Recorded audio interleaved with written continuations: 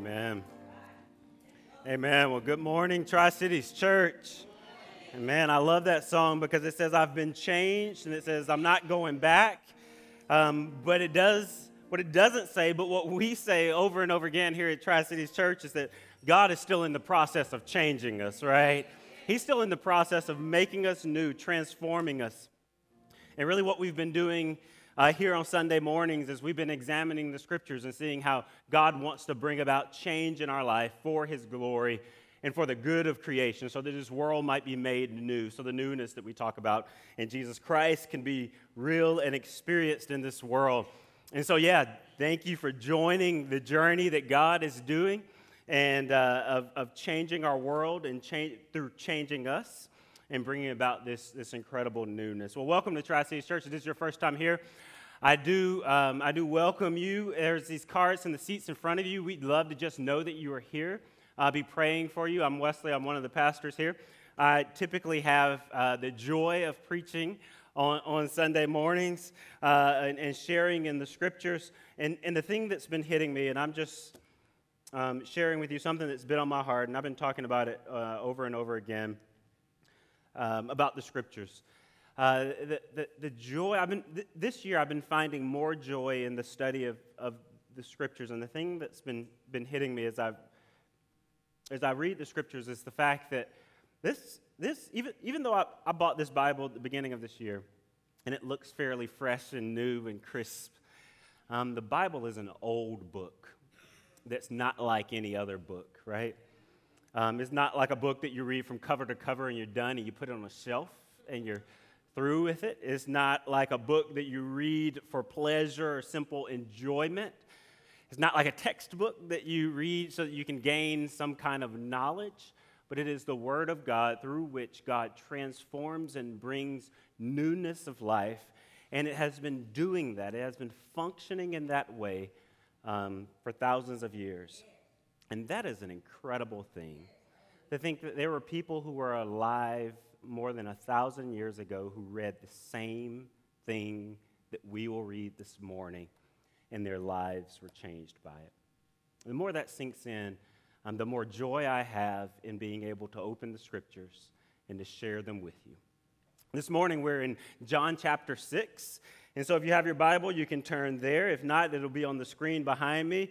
We're picking up from 2 weeks ago. Last week was Easter, so we put a pause on our John series, but this morning we're back in John as we have been journeying through John and will be journeying through John through the entire year.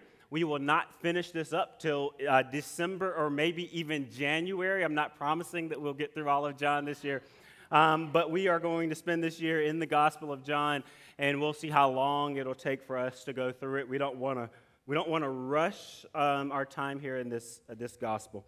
So here we are, John chapter 6. I'm going to pick up in verse 16. I'll begin reading there through verse 21. It says, "Now when evening came, his disciples went down to the sea, and after getting into the boat, they started to cross the sea to Capernaum. It had already become dark, and Jesus had not yet come to them. The sea began to be stirred up because of the strong wind was blowing.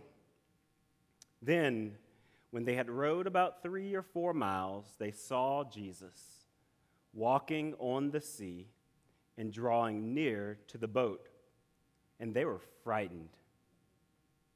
But he said to them, 'It is I. Do not be afraid.'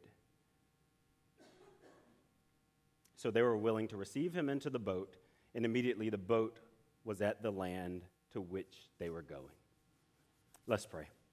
God, we give you thanks for this time that you've given us here to open your word and to explore it. God, we thank you that this isn't a news story written by somebody, a contemporary with us, God, but this was a story that was recorded by an eyewitness, one who lived during your lifetime, who walked with you, who saw the things that you did, one who was amazed and mesmerized by the signs you performed and took it upon himself to record them.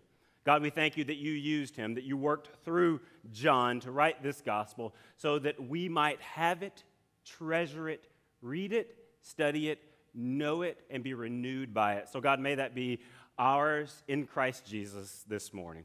It's in your Son, Jesus Christ's name we pray. Amen. Well, a couple of weeks ago, we were in John chapter 6, verse 1 through 15, and Brian Amick preached that passage for us. And it's the story of Jesus feeding the 5,000 with 2 fish and 5 loaves of bread. You might remember that story. If not, go back and read that story because it's really powerful. And the thing he pulled out, and I told him, I sent him a text after he preached, and I said, typically when I sit at Tri-Cities Church at least, like if I'm off and I'm not preaching and I'm here, typically I don't know. I mean, I guess there's this kind of anxiety, maybe a little bit. I'm not a very anxious person, but there's this anxiety, this worry, this inability to sit comfortably. It's like going to your job and not working, if you get what I'm talking about. I know that's hard to get, but that's kind of how it is. Right? It's kind of like going to your job but not working. You don't really want to be there. Although I like being with y'all, so I kind of wanted to be here, but you know, you want things to go right. All right, and I told him, right, I sent him this text, I said, hey, that was one of these messages where I was able to sit back. I was almost like melting in my chair and like in comfort, not in heat, but like melting in my chair, and it felt like God was ministering to me. And he said this, right, and it really resonated with me, and hopefully it did with you, right? He said that Jesus is not the king you want because he's the Savior you need, right? He's not the king you want because he's the Savior you need. Because in this gospel, we see Jesus doing these crazy, miraculous signs, water into wine. He's healing this guy that was near death. He got this guy who hadn't walked in 30-some odd years and told him to get up and walk, right? Jesus is doing these miracles. He's feeding 5,000 with 2 fish and 5 loaves of bread. He's doing these incredible things, and here's the reaction of people, and here's the temptation for us, right, is that we come to God or Jesus, right? We come to God through Jesus with a laundry list of things we need God to do.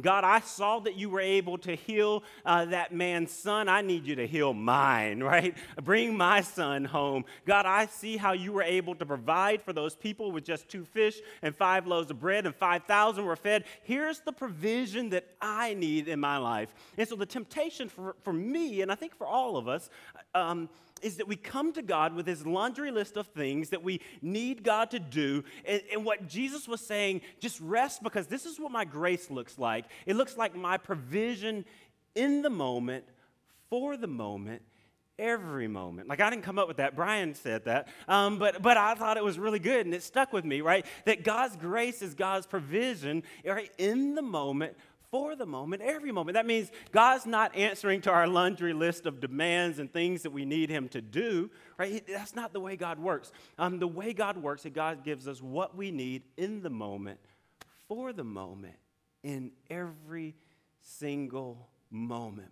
But people didn't get that. When Jesus fed the 5,000, people didn't get that. And I don't know, I wish you could, like if you could ever travel back in time, because see, I'm off track a little bit. But if you could ever travel back in time, so like I don't know if y'all have heard about this. It's a diet called paleo diet, kind of low carb diet or whatever. So I've been a little bit off of bread for a while now. But if you could ever travel back in time, I think I would go back to when Jesus fed the 5,000 with the 2 fish and 5 loaves of bread. He multiplied his bread. I imagine that bread was incredible. And people taste it. Yeah, I mean, some nice warm bread, right? And so here we go. These people have tasted this bread, and they come to Jesus, and the crowds are pressing in on him. And Jesus evades the crowds, and he goes off. The Bible says he goes off by himself to pray. Now, John doesn't record the fact that he goes off to pray. It just says he kind of goes off by himself. The other Gospels, Matthew chapter 14 records his same story with a few more details. Mark chapter 6 records his same story with a few more details. And so in those, it clues us in that what Jesus went off to do was that he went off to pray. I've always wondered what Jesus' prayer life looked like. What the content of his prayers were like. The Bible, it talks about him praying over and over again, but it rarely lets us into the content of his private prayers, right? There's times that he's praying for people, or he prays later in John for the disciples and prays about what God is getting ready to do. There's before he raises Lazarus from the dead. That's a spoiler alert that's coming in John. Before he raises Lazarus from the dead, he prays. There's times when before he fed the 5,000, he prayed, he broke the bread, right? And so there's these times in the scriptures where Jesus prays, but the Bible doesn't really clue us in often to what his prayer life looks like. There's really just two stories, at least that I could think of. One is in the Garden of Gethsemane, right before he goes to the cross, and you remember what he was praying there. God, I don't really feel like doing this, right? But he says, take this cup from me, but not my will, but your will be done. And he prayed that over and over again. Not my will, but your will be done. And then there's this prayer where he teaches his disciples to pray. Now, this isn't one of his private prayers, but he teaches his disciples to pray. But you remember what he says in that prayer? Your kingdom come, your will be done. And so it seems that in Jesus' prayer life, at least the way that he understood prayer to work for him and in the lives of other people, is that we're constantly praying, not my will, but your will be done. That Jesus saw prayer as a tool that God uses to transform us for his mission. Now here we have Jesus, who's just done incredible things, right? He fed the 5,000. He's healing folks left and right? He's turning water into wine.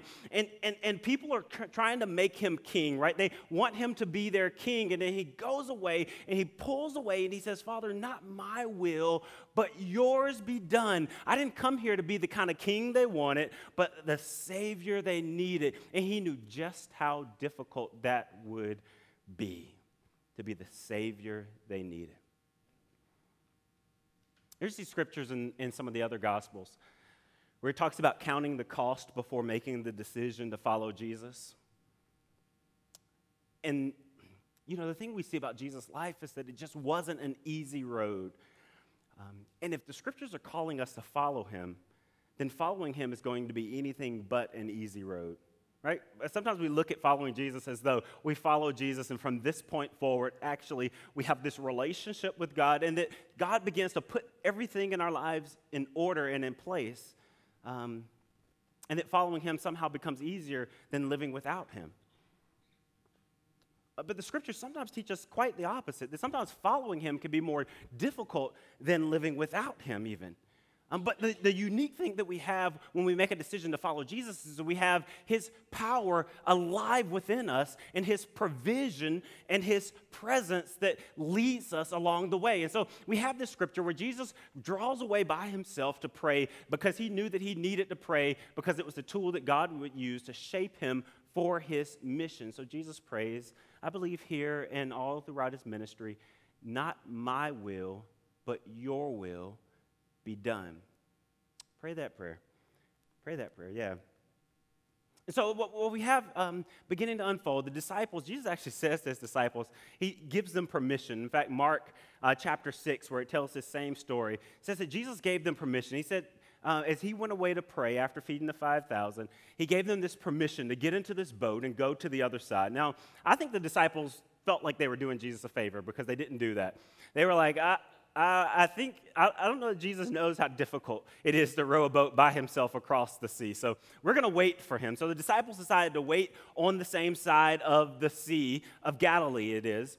They decided to wait there for Jesus to finish praying. Now, I don't know how all this played out. The Bible doesn't give us many clues. But eventually, they got tired of waiting because when we pick up in John chapter 6, verse 16, listen to what it says. Now, when evening came, his disciples went down to the sea. And after getting into a boat, they started to cross the sea to Capernaum. It had already become dark, and Jesus had not yet come to them. So when he says Jesus had not yet come to them, they waited for him for some amount of time, right? So they're like, okay, Jesus is going off to pray. He's done this before. And so we're going to wait for him a little bit because we don't want him to have to row across the sea by himself. And so they're waiting. It's getting darker. They really don't feel like going across the sea in the middle of the night, and so they decide to leave Jesus. Now, I always wondered what that conversation was like, right? It's like one of the disciples is probably like, man, he always prays too long. He thought he could feed these people, and then he could do just whatever he wants. Like, we're going to wait for him all night. Like, what does that conversation actually look like? Let's leave Jesus.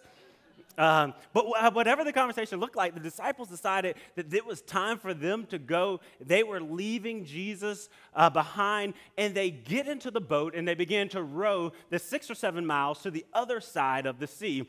And as they're rowing, there's this storm that comes up on the sea. Now, the Sea of Galilee is notorious for these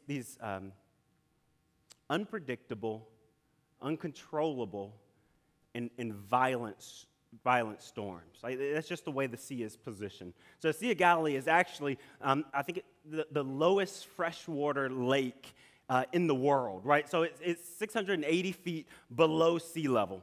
And so it sits down low, and it's very humid, and because of the water, it's very humid, and there's this warm water that just kind of, or air that kind of circulates over the surface of the water. But at the same time, it's positioned, situated around these kind of like these almost mountains, but they're hills that go up to an elevation about 2,000 feet that surround the Sea of Galilee. And so and the water in the mountains, as you know, or the air in the mountains. The air in the mountains, as you might know, is often a lot cooler than down below. And so you have these almost two atmospheres that are coming together at the Sea of Galilee. So you have this cool, dry air up in the mountains, and you have this warm, humid air down at the sea. And I'm not a meteorologist, and they don't teach that kind of stuff in seminary, so I don't really know how all this works, but somehow when the two atmospheres come together, right, when those two collide, it can create these storms that no one saw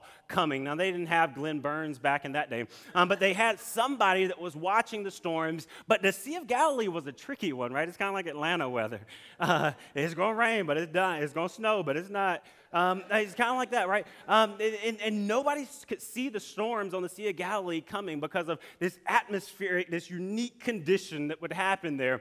But one of those storms came up on the sea, right? And so after the disciples get into the boat and they begin rowing, they left Jesus, this storm comes up. They probably thought they were cursed for leaving Jesus or something. I don't know. That's probably the conclusion.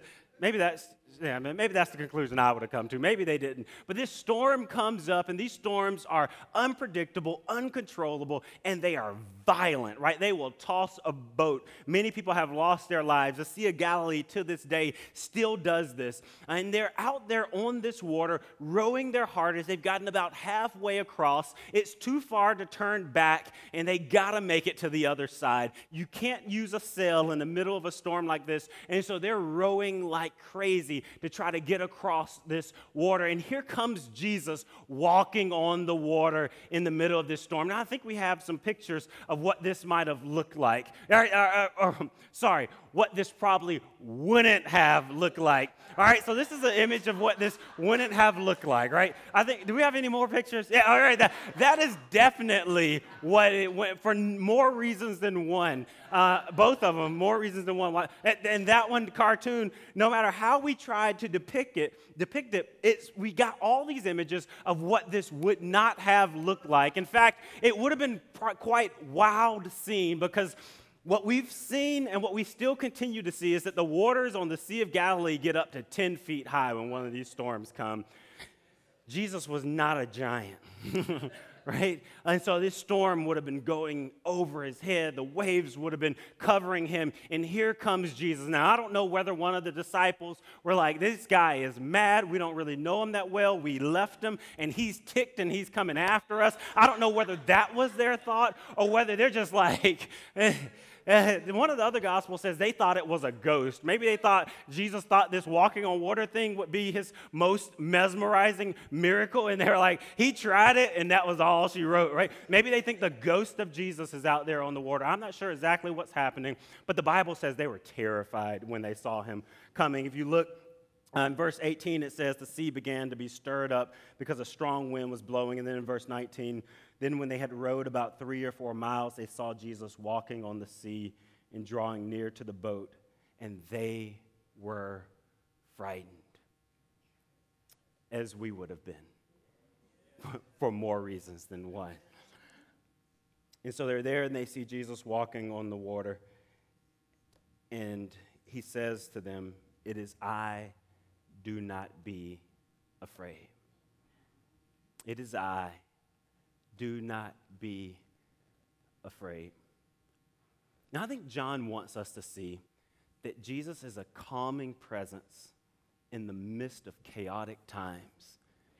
And I think that's the sole purpose that John chose to include this story in his gospel. It's almost a blip in his gospel where he doesn't tell all the details. In fact, if you look in Matthew chapter 14, and if you look in Mark chapter 6, you'll see these other gospels include a lot more details. If you're familiar with that story, there's the part where Peter says, tell me to get out and walk, come to you. And Jesus tells Peter to come and walk out on the water. And Peter, takes his eyes off Jesus, begins to sink. That details in there. The whole, they thought it was a ghost, details in there. If you look in the other Gospels, they include a lot more details. John tells the same story, but he leaves out some details. And I think it's because he wants to clear the way for us to see this one central point, and that's that Jesus is a calming presence in the midst of chaotic times, in the midst of unpredictable, uncontrollable, and violent times, that Jesus is a calming presence. You see, throughout all of Old Testament, we see, and in biblical times, whenever they thought about water, and particularly raging storms, this image of chaos, in fact, the chaos through which or out of which creation came into being was in their mind. In fact, if you look back to Genesis chapter 1, there's this idea of this chaotic existence of the world where there was nothing but water, but God's Spirit hovering over the surface of the water, making sense out of and making something that makes sense for us out of nothingness. If you look in Genesis chapter 1, verse 1 and 2. Listen to what it says there at the very beginning. It says, in the beginning, God created the heavens and the earth. The earth was formless and void, and darkness was over the surface of the deep, and the Spirit of God was moving over the surface of the water. So here at the very beginning of the Bible, in Genesis chapter 1, we see this formless and void, this chaotic existence, this nothingness that has no meaning being there, and this surface of the waters. And people have tried to imagine what this would look like, but these waters that are just kind of raging and storming, and when God brings creation into existence by His Word, He first speaks to the waters and calms them, right? Brings peace to the chaos that was there. And then out of that peace, He speaks this beautiful creation into existence. And all throughout the Old Testament, we see that God is the one who is able to speak to the waters and command them. That God is the only one who is able, as it says in Job, to tell the waters, you can come this far and no further. That God is the only one who can command the chaotic storm to cease.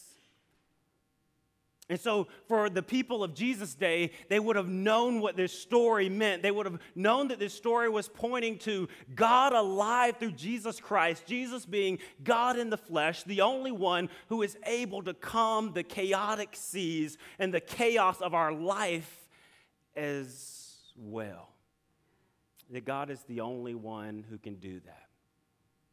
And I think John, because he's writing to a particular people in a particular community, a people that are trying to figure out in the first century what it looks like to be followers of Jesus and are facing all kinds of chaos and craziness and confusion as a result of this, being marginalized and outcasted from their community, fear of being kicked out of the synagogue and being alienated from their families, and things in their life becoming real chaotic. John is writing to them, and he's telling them this, right? That the church is the community that in the midst of chaotic times, hears the voice of Jesus say, it is I,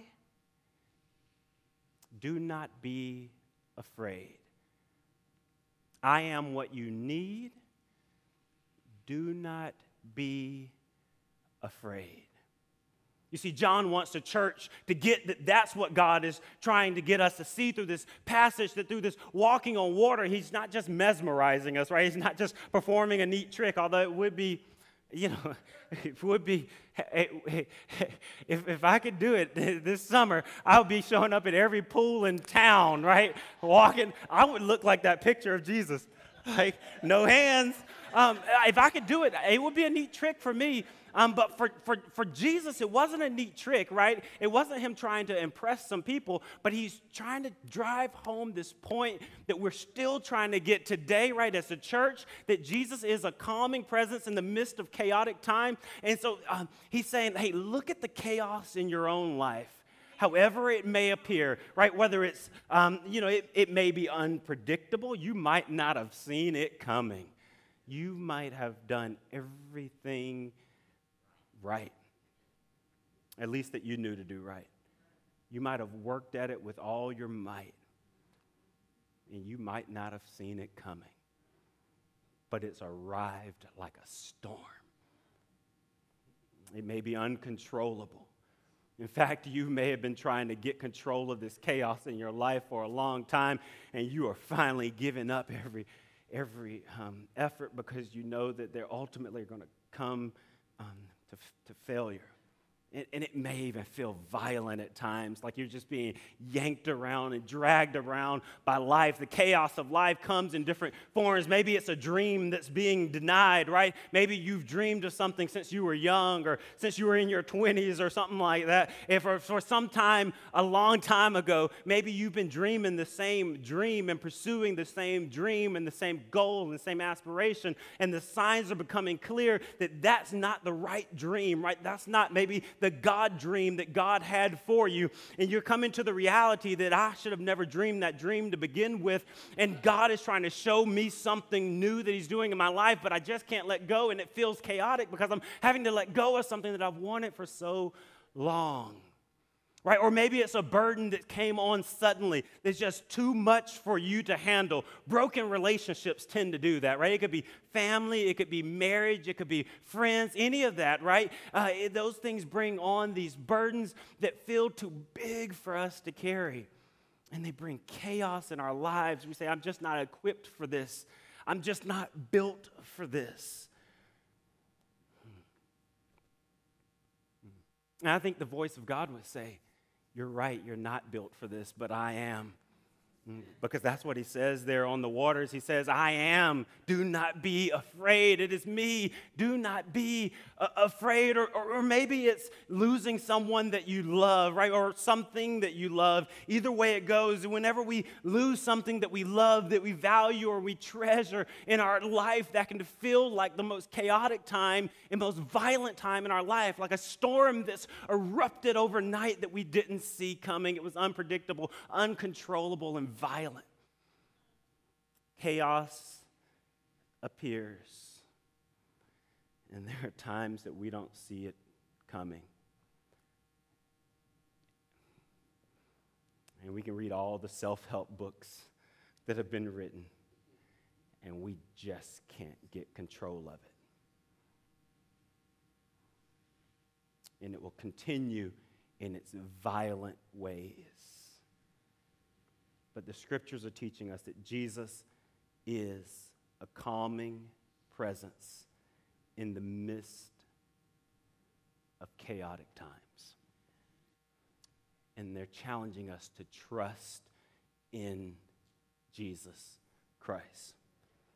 Now, for the disciples, you may be going, and this is how I did for a little bit, and that's why we're going to jump a little bit further ahead in John, because you may be looking at this text and you may be going, well, that was a little bit easy easier at least for the disciples. They saw Jesus in the flesh. I mean, if Jesus was like physically, like standing here as I'm standing here, right? If Jesus was here and you saw him heal people and you saw him feed the 5,000 and you saw him turn water into wine, it would be easy to say, okay, Jesus, I'm going to trust you, right? I'm going to trust you through this, and I'm going to experience your peace because I know that you're in control. And see, that's what the disciples had, because they saw Jesus walking on the sea, and they heard his voice speaking to them and saying, it is I, do not be afraid. We don't have that, but John is later in this gospel, and I'm not going to get into it a ton this morning, but we're going to get into it some.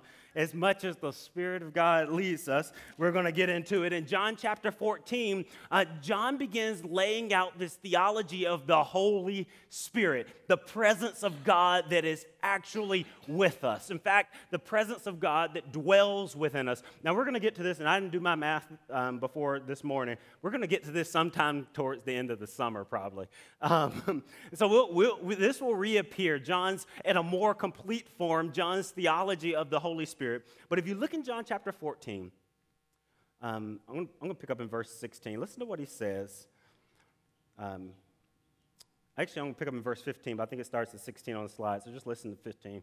It says, if you love me, you will keep my commandments. All right, so let's just put this in context. He's talking to people who've made a decision to follow him, follow Jesus, and to live their lives in a way that they keep the commands of Jesus Christ. So in verse 16, he says, I will ask the Father, and he will give you another helper that he may be with you forever. Another helper, right? So when he says another helper, he's saying, as I have helped you, right, and as you have seen the storms calmed by me, and as I have been a calming presence in the midst of your chaotic times, I'm giving you another helper. Kind of in the same way, that's going to do the same work. And then listen to what he says. That is the Spirit of truth, whom the world cannot receive, because it does not see him or know him, but you know him because he abides with you and will be in you, right? So he's saying this Spirit, the very Spirit of God, abides with you and will be in you. So when things get crazy in your life, he's saying, you don't have to run and find where Jesus is staying, right? No longer will you have to run and find where is Jesus, like looking for the doctor, right? You don't have to like pull out the phone book or any of that, like Jesus, where you don't have to know Jesus' cell or any of that kind of stuff. That was crazy. That was random. You don't have to know any of that. But the Spirit of God will be with you in those chaotic moments, just as Jesus was with his disciples on the sea in the middle of the storm. The Spirit of God will be with us always. If you drop down just a little bit to verse 25, listen to what it says. He says, these things I've spoken to you while abiding with you, but the Helper, he uses that phrase again, the Helper, the Holy Spirit, whom the Father will send in my name, he will teach you all things and bring to your remembrance all that I said to you. Peace I leave with you, my peace I give you, not as the world gives. That's important. We're going to come back to that. Do I give to you? Do not let your heart be troubled, nor let it be fearful. So he's saying to us, I'm offering you real peace. And that real peace comes through my presence that is with you. It's not a promise of peace that can't hold up under the pressures of this world, but that is ultimately crushed by the pressures of this world. But it's a real peace which, as you trust in the abiding Spirit of God, the presence of God, the power of God that is with you, no matter what your chaos looks like, no matter what storm is coming in your life, like as you trust that, you will live into this real peace, which in the end will not disappoint.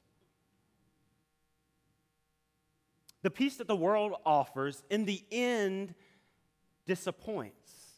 Because that peace comes in the form of temporary things that ultimately wear out, run out, or go bad, rancid, right? That's the way that things of this world, the peace of this world works. It eventually wears out, runs out or gets bad, right? It gets moldy or nasty or gets bacteria in it or something like that, right? That's the way the peace of this world works, right? It's based in things which are ultimately superficial. But what Jesus is saying is that, and he's going to lay this out in John chapter 14. It makes sense really in the context of the whole thing, because if you go back, oh man, I wasn't really planning on doing this, but if you go back to the beginning of John chapter 14, where he says, do not let your hearts be troubled, believe in God, believe also in me. In my Father's house there are many dwellings. If it were not so, what I've told you, for I go to prepare a place for you, right? There's this whole passage there where he's saying, I'm going to prepare a place for you, right? So that your dwelling can be forever with me. The passages that we read as a heavenly dwelling that God is preparing for his people, which we will live in for eternity, right? And then he says that classic passage where he says, oh gosh, where is it? I started down a trail that I wasn't supposed to go down. Verse 6, where Jesus said to them, I am the way, the truth, and the life. No one comes to the Father but through me. So what we see here at the very beginning of this passage, where he teaches about the Holy Spirit, is that he's going to prepare a place, an eternal dwelling place for those who follow him. That we're not just following him for peace and prosperity in this life, but we're following him for the hope and joy, fulfillment, and satisfaction that he offers for all eternity. And that's why he can say, the Holy Spirit that I will send will help you and will give you peace, not as the world gives you, but a different kind of peace that says everything in the end will be okay. And then he says, do not let your hearts be troubled and do not be fearful. You see, the Bible isn't teaching, never does it teach that fear is an emotion that shouldn't rise in our lives. Rather, it teaches that fear is an emotion that we shouldn't allow to dwell in our lives. Because as fear arises, we're reminded by God's Spirit that Jesus has already conquered everything for us to be fearful of. That as fear arises, we speak to that fear and we reject its place in our life, and we speak to God, who is with us through the presence of his Holy Spirit. And we're reminded that he's already conquered everything for us to be fearful of. And we experience Jesus as a calming presence, even in the midst of these chaotic times. Because things may be out of our control, but they're never out of his.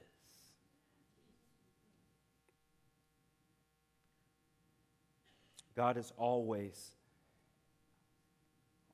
in control. So I want to challenge you this morning. I want to challenge you this morning to ask yourself, if you're going through a time that seems a little chaotic or maybe confusing, to ask yourself, what does it look like for me to live like the presence and power of God is right here with me? What does it look like for me to live like the power and presence of God is right here with me? Because as you believe and receive Jesus as your Lord and Savior, what John teaches us is that the presence of God really is right here with us. And as we live like the presence of God is right here with us, it begins to alter the way we react to chaotic times, the way we respond to chaotic times. And we begin seeing them as opportunities for God to receive the full glory through our lives.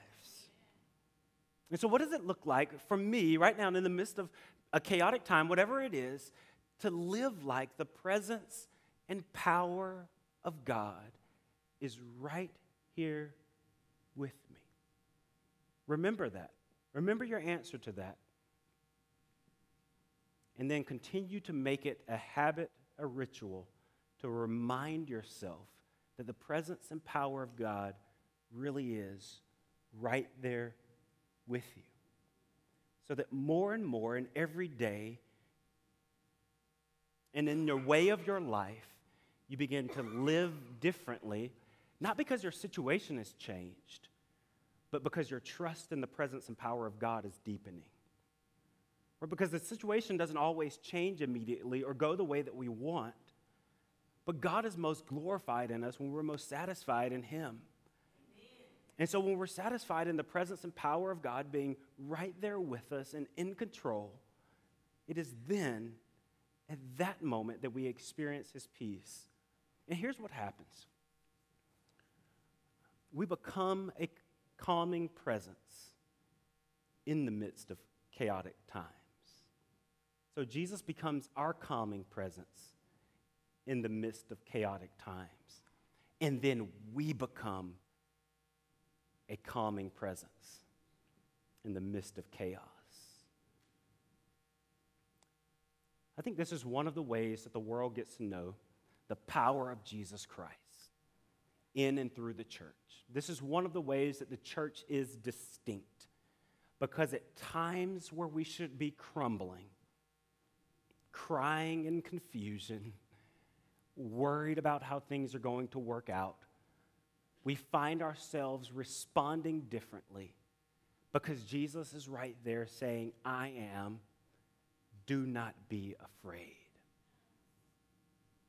And we get to know the Holy Spirit, God's presence and power that abides with us, and we live different lives. Let's pray. God, we give you thanks this morning that you give us this opportunity to read this scripture that speaks a difficult word to us. Because I know in my mind, I would rather just hand you my laundry list of things and see you do it. See you remove these problems, fix my relationships, heal the places where I'm hurting, save me from the situations, both the situations that I've created and the ones that have been laying upon me.